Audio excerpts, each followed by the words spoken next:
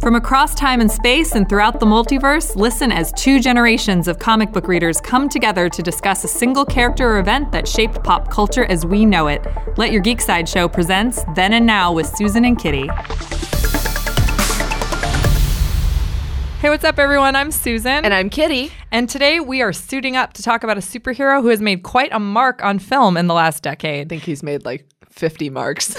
Isn't he? Didn't he peak at 50? I think so. Anyway, we'll get into that later. He's a genius, billionaire, playboy philanthropist, and when you take off the suit, he's one of the biggest stars in the Marvel Cinematic Universe.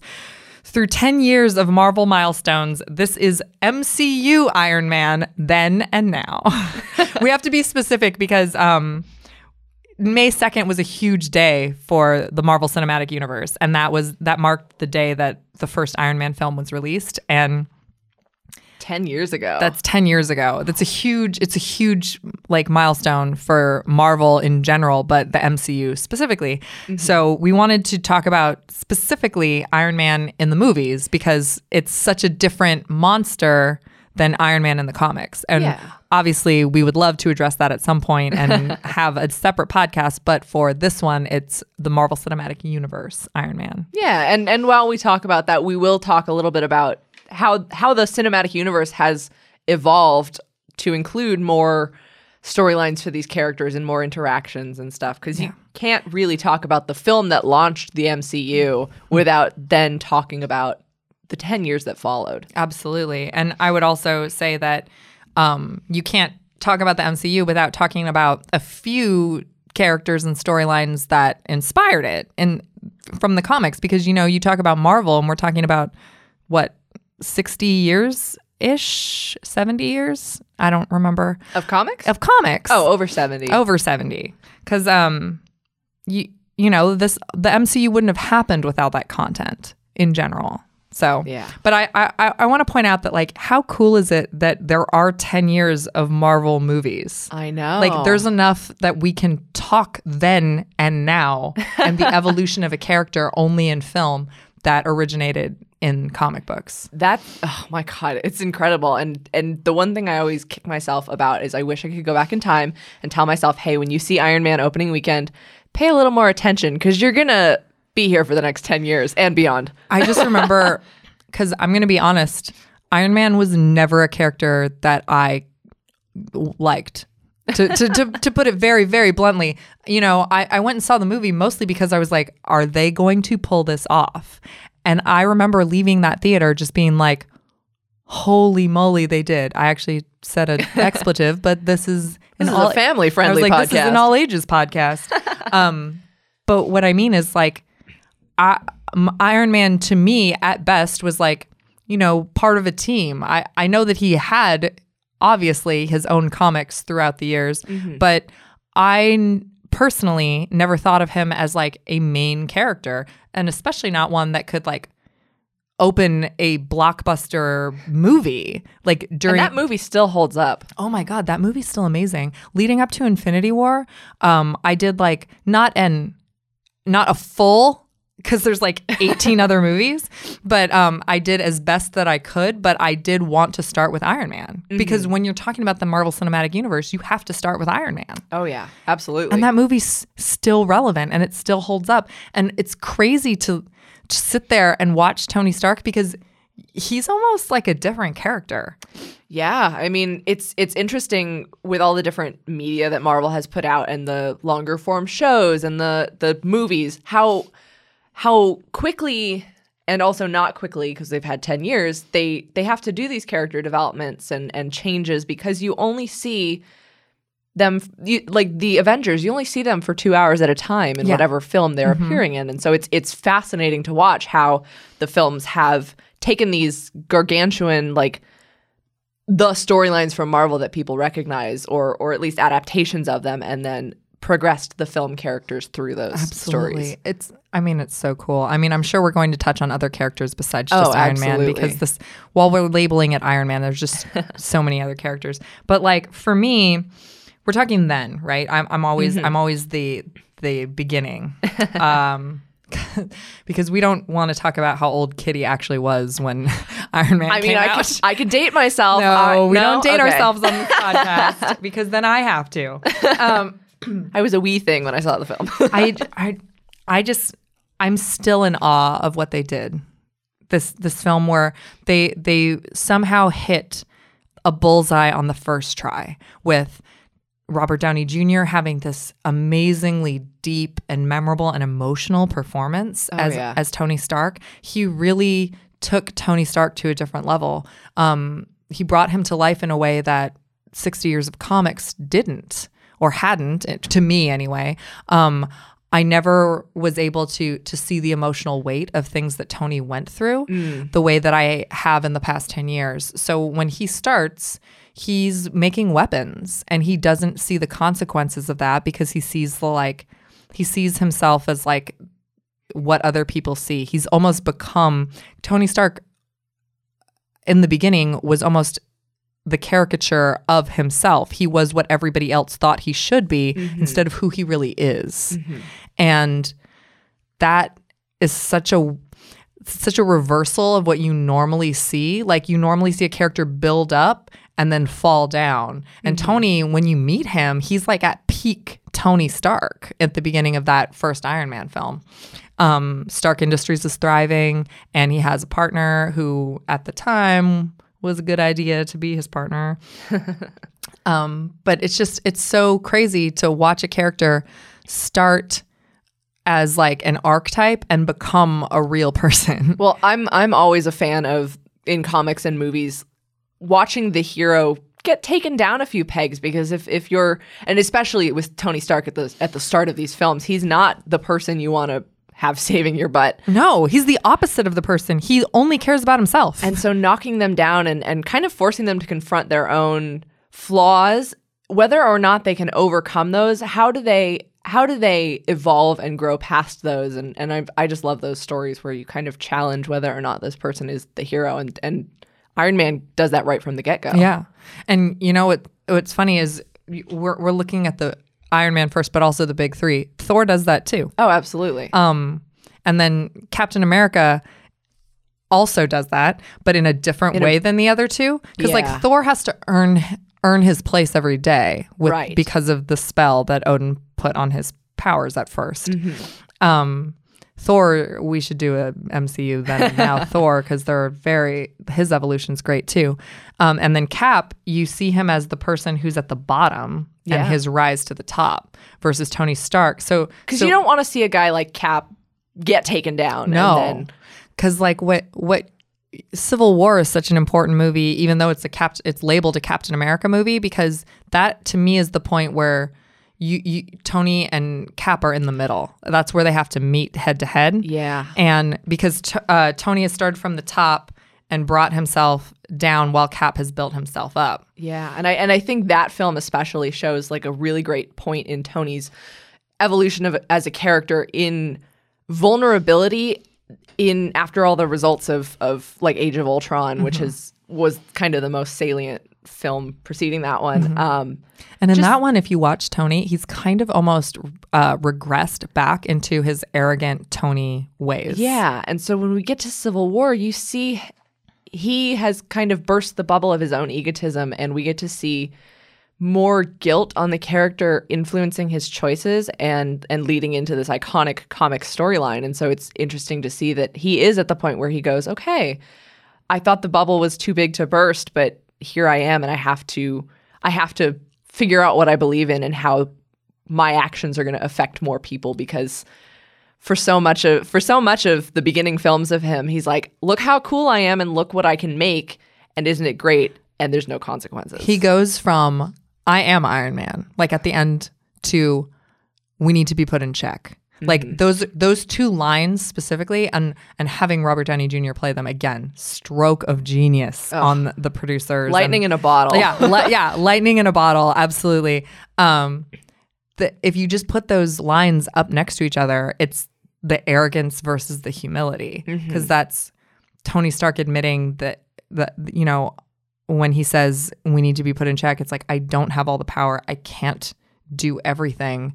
We need we need more than just us. Like you just said, like the bubble got so big but it just burst. Yeah. And for a character like that, I think to realize that he is a genius. Like he is fantastic. He's got the smarts and the ability and the technology to make these things happen, but then to realize like, hey, that's not enough. That's not going to win the day every time.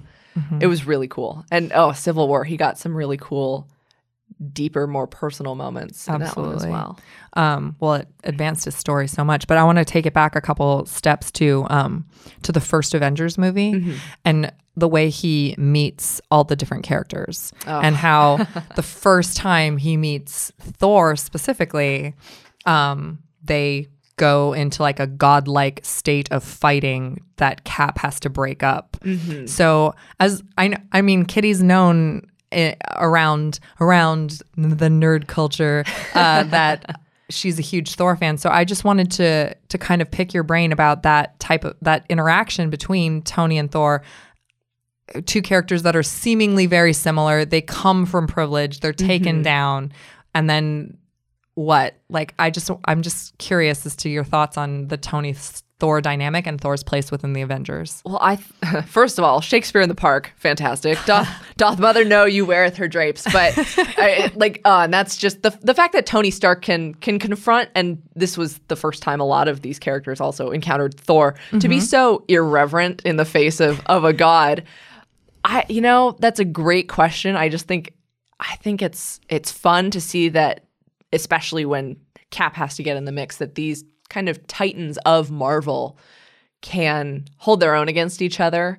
But that's the thing, is that Tony shouldn't be able to. Thor is an actual god. Right.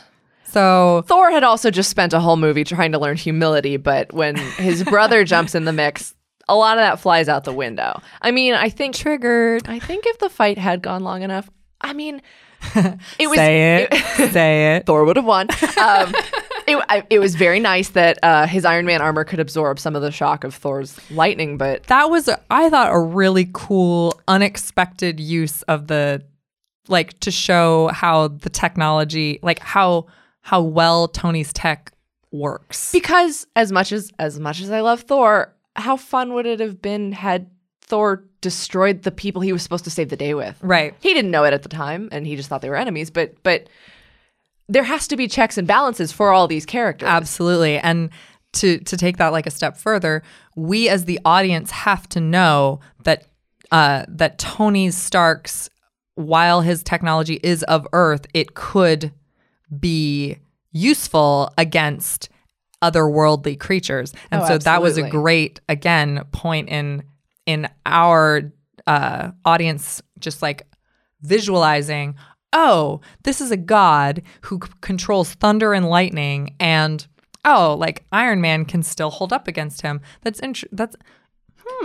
interesting. It is. And it's almost like the whole cinematic universe is connected, and there's greater points they're leading to. I know. Oh my gosh. But on the subject of technology, I mean, we can't talk about Iron Man and 10 years of the Marvel Cinematic Universe without talking about how many Iron Man suits. I mean, we don't have to name, obviously, any or all of them, but it began with the Marvel Visual Development team. And, oh my gosh. And just the fact that with Ironmonger and then the prototype armor and Marks 1, 2, 3. If there was any visual way to show Tony Stark's genius, like they did it. They nailed on the head how like making that arc reactor inside a cave and putting it inside that prototype arm, the Mark 1, as it came to be called. But like that is how you show that this character is more than his money and more than his privilege and more than his ego. It's like, no, he has the smarts to back it up. He took an arc reactor that's this huge thing in a plant.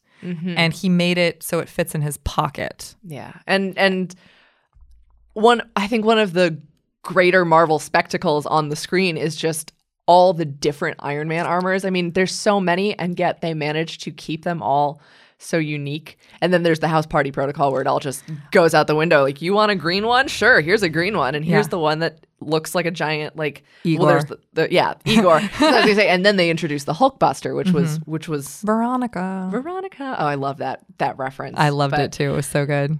And I just think it's such a testament to the development team and the digital artists and everyone who works on those films, just the amazing, all the way up through the bleeding edge inspired stuff that we just got. Like, it's so cool. And I think the Hulkbuster in Age of Ultron, if we can jump to that storyline. Oh yeah, I absolutely. think that's kind of between the first Avengers and then, even though Civil War was a Cap film, I think Age of Ultron was kind of a turning point where it was tipping the scales towards what ended up happening in Civil War. For sure, because there was tech. Even, like, Ultron is tech that has gone bad, And at this point, we're really starting to see, as we see the damages come off of the first Avengers film and stuff, we're seeing people turn their frustrations towards Tony Stark. Because as such an icon of the Marvel Cinematic Universe, like, of course, his face is one of the more recognizable in world and in the real world.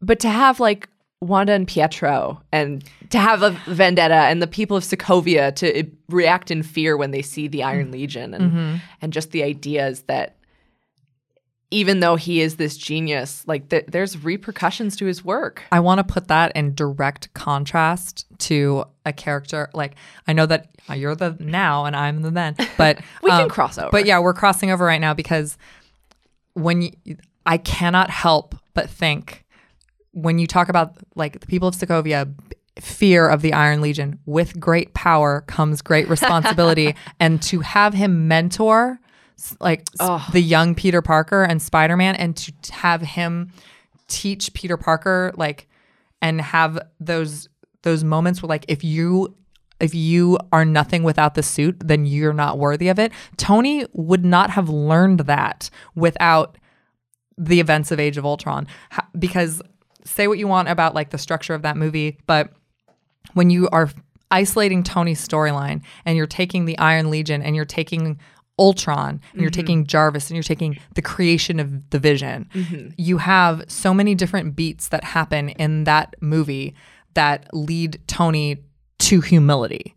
Because what does he want? Like, he and Bruce are talking about, like, in that movie, they're talking about the next level, right?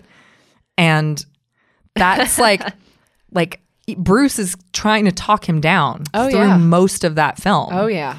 And so Tony's just, like, getting up, and then, like, what's going to break him, and this is what happens. And I think even before that, there's moments of, even in the cave, he didn't have a suit when he entered that cave, and even in the Avengers, when it's like, want to go round to round, like, put on the suit, or, like, what are you without the suit? And so I think tying that in with Spider-Man Homecoming was such a cool evolution, to have him as a character say, hey, like, if you can't do the heroic things without this piece of equipment, like, you don't that need was the that was the really verbose way of saying exactly what Tony said, but just such a great moment for him as a character. And I think it's such a privilege, honestly, that the Marvel movies have evolved so much from that first Iron Man, that we got Spider-Man Homecoming, and no spoilers, but to see his dynamic with some of the characters in Infinity War, namely your friend Doctor Strange. Oh my God, that was it's just, they've evolved so much to incorporate these other characters who can play off of him. I'm gonna just do this thing where I'm just gonna ignore the then and now lines, but we talked about Thor being one of your favorite characters, and Doctor Strange is one of my favorite characters, and Tony Stark has such very different introductions to the two of them. Like, with Thor, he's like muscles and attack, and like tech versus muscles, essentially. And then Doctor Strange has, like, no fear of Tony whatsoever. He comes to get Tony. This is all in the trailer, so if you haven't seen the movie, like, hopefully you have by now, since it made $1 billion in 11 days. But if you have not, we will not spoil things for you. I will just say that the intro of Doctor Strange to Tony Stark is kind of one of the best things ever, because he does not give a darn about family friendly. Yes, family friendly about anything that Tony is.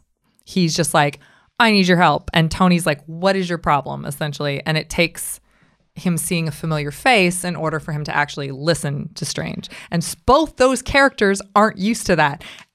Doctor Strange is used to everyone listening to him, as is Tony Stark. Well, and I think that speaks again to where the Marvel Cinematic Universe has evolved so much that we can start to get more of these different personality types and add a diversity to the roster. So yeah, we can throw in another ego type guy because even in the comics, Tony and Doctor Strange have that ego and facial hair going on.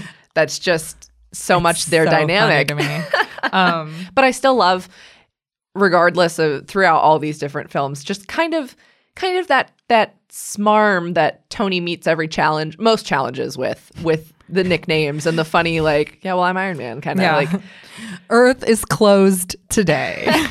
Or even like going back to the Avengers when it's like clench up Legolas, and like blah blah blah. Point Break, strongest Avenger. Oh, that was one of my favorite moments in Ragnarok when like they're trying to get the ship to turn on, and obviously strongest Avenger. Yeah, obviously strongest, and Thor has to like goes, damn it, Stark. Point Break. And then the ship just starts up. Yeah, because he's got such a rapport with these characters by that and point. I would like to point out that Tony Stark is not even in Thor Ragnarok, yet he is. But his wardrobe is. Wardrobe is. His tech is. His personality is. There's not a movie that you can't see his mark on. Like the after credit scenes and the Marvel Cinematic Universe started with Tony.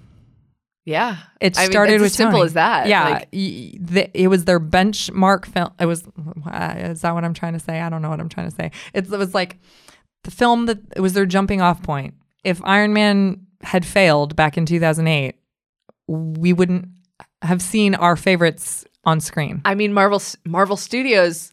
Now, looking back on 10 years, almost feels a little bit like Tony. They started, not literally, but in a cave with this one piece of equipment. They put all their like eggs in that basket. Yes. And it's like one shot. Will it fly? And 10 years later, 19 movies with Infinity War? Yeah. 19 films later. It's like, oh my God. I can't. It was funny when Doctor Strange came out, I actually like had this weird crying moment before I'm sitting in the theater before the movie started, and I just started crying because I could not believe that because he's such a weird character. And how would this film have ever been funded if Iron Man hadn't been successful? It never would have been funded. It's mind-blowing to look back on 10 years because MCU Iron Man is so wholly integrated into every inch of the MCU. Even just the farthest reaches. And there's just this point in Civil War when, Rhodey falls. And it was kind of a crazy moment because you just go, oh my gosh, this is the same day that Doctor Strange got into his car accident. and it's a crazy, crazy thing to think about. But that's how integrated these films are. And you can't have an MCU without Tony Stark. No, not in the least. So if MCU fans are looking to follow the evolution of Iron Man across the decades, a decade, hopefully more, what are some of your favorites? Like we always give a list at the end of comics to pick up. Obviously your guys' list is just rewatch all the Marvel Cinematic, but rewatch the first Iron Man. Do yourself a favor and rewatch the first Iron Man. And just think about how nothing else was the context for that film. Like it happened and look where it is now. I mean, I love his role in Homecoming. I think that was a stroke of genius right there. And I know people have opinions about every Marvel movie, but for the most part, I really liked Iron Man 2 for things that it introduced. That's funny because for like how people have opinions about MCU movies, but I enjoyed Iron Man 3. Yeah, I think for things that it introduced, some of its concepts don't quite get off the ground, but like God, I would love to see Sam Rockwell back. Yeah. Oh my goodness. Yes. And they did that funny. Marvel needs to bring back those shorts, like those, because they did the one for the Mandarin. Yeah. Hail to the King. And so the things, whether or not everyone loves every part of every movie, there's such a wealth of material to be used. And I love Sir, Please Exit the Donut. And there's like a take what you like and leave the rest kind of policy with it, because even I know a lot of people have opinions about Age of Ultron, but there's a lot of good in there in spite of what others say. So if you're looking for beats in Tony's MCU life, you can't skip Age of Ultron, because the failure of Ultron affected Tony in ways moving forward that it affected so many characters in that film. Mm-hmm. So, and make sure you see Infinity War. I mean, if you haven't already, please. Yeah, if you're like the one person listening to this who haven't seen Infinity War. Please stay to the end of our podcast and then get thyself to a theater. Oh my gosh, she just spoke like Thor. I can't believe it's Shakespeare in the Park. Oh my gosh. All right. I was like, I should say a Doctor Strange line, except that most of his lines are inappropriate for this podcast. So we believe that Iron Man still has a lot more of a role to play in the Marvel Cinematic Universe, but we won't see what's next for him until Avengers 4 arrives in 2019. That's a long way off. I know. I really wanted them to do like a Cloverfield thing and just drop the movie like the next week. Like, how cool would that have been? Or after the credits. Or after the credits, just the fourth one starts. Huh? Yeah? I think everyone would have stayed in the theater for that. I think so too. Anyway, thank you so much for joining us for the Marvel Cinematic Universe, Iron Man, Then and Now. This has been Then and Now. For more ad-free pop culture news and content, visit geeksideshow.com. Thank you for listening, and don't forget to let your geek side show.